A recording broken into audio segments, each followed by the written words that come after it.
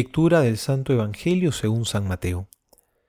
En aquel tiempo dijo Jesús a sus discípulos: Si alguno quiere venir en pos de mí, niéguese a sí mismo, tome su cruz y sígame.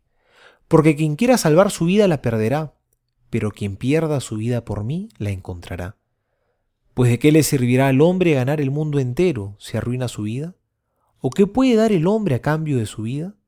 Porque el Hijo del Hombre ha de venir en la gloria de su Padre con sus ángeles, y entonces pagará a cada uno según su conducta.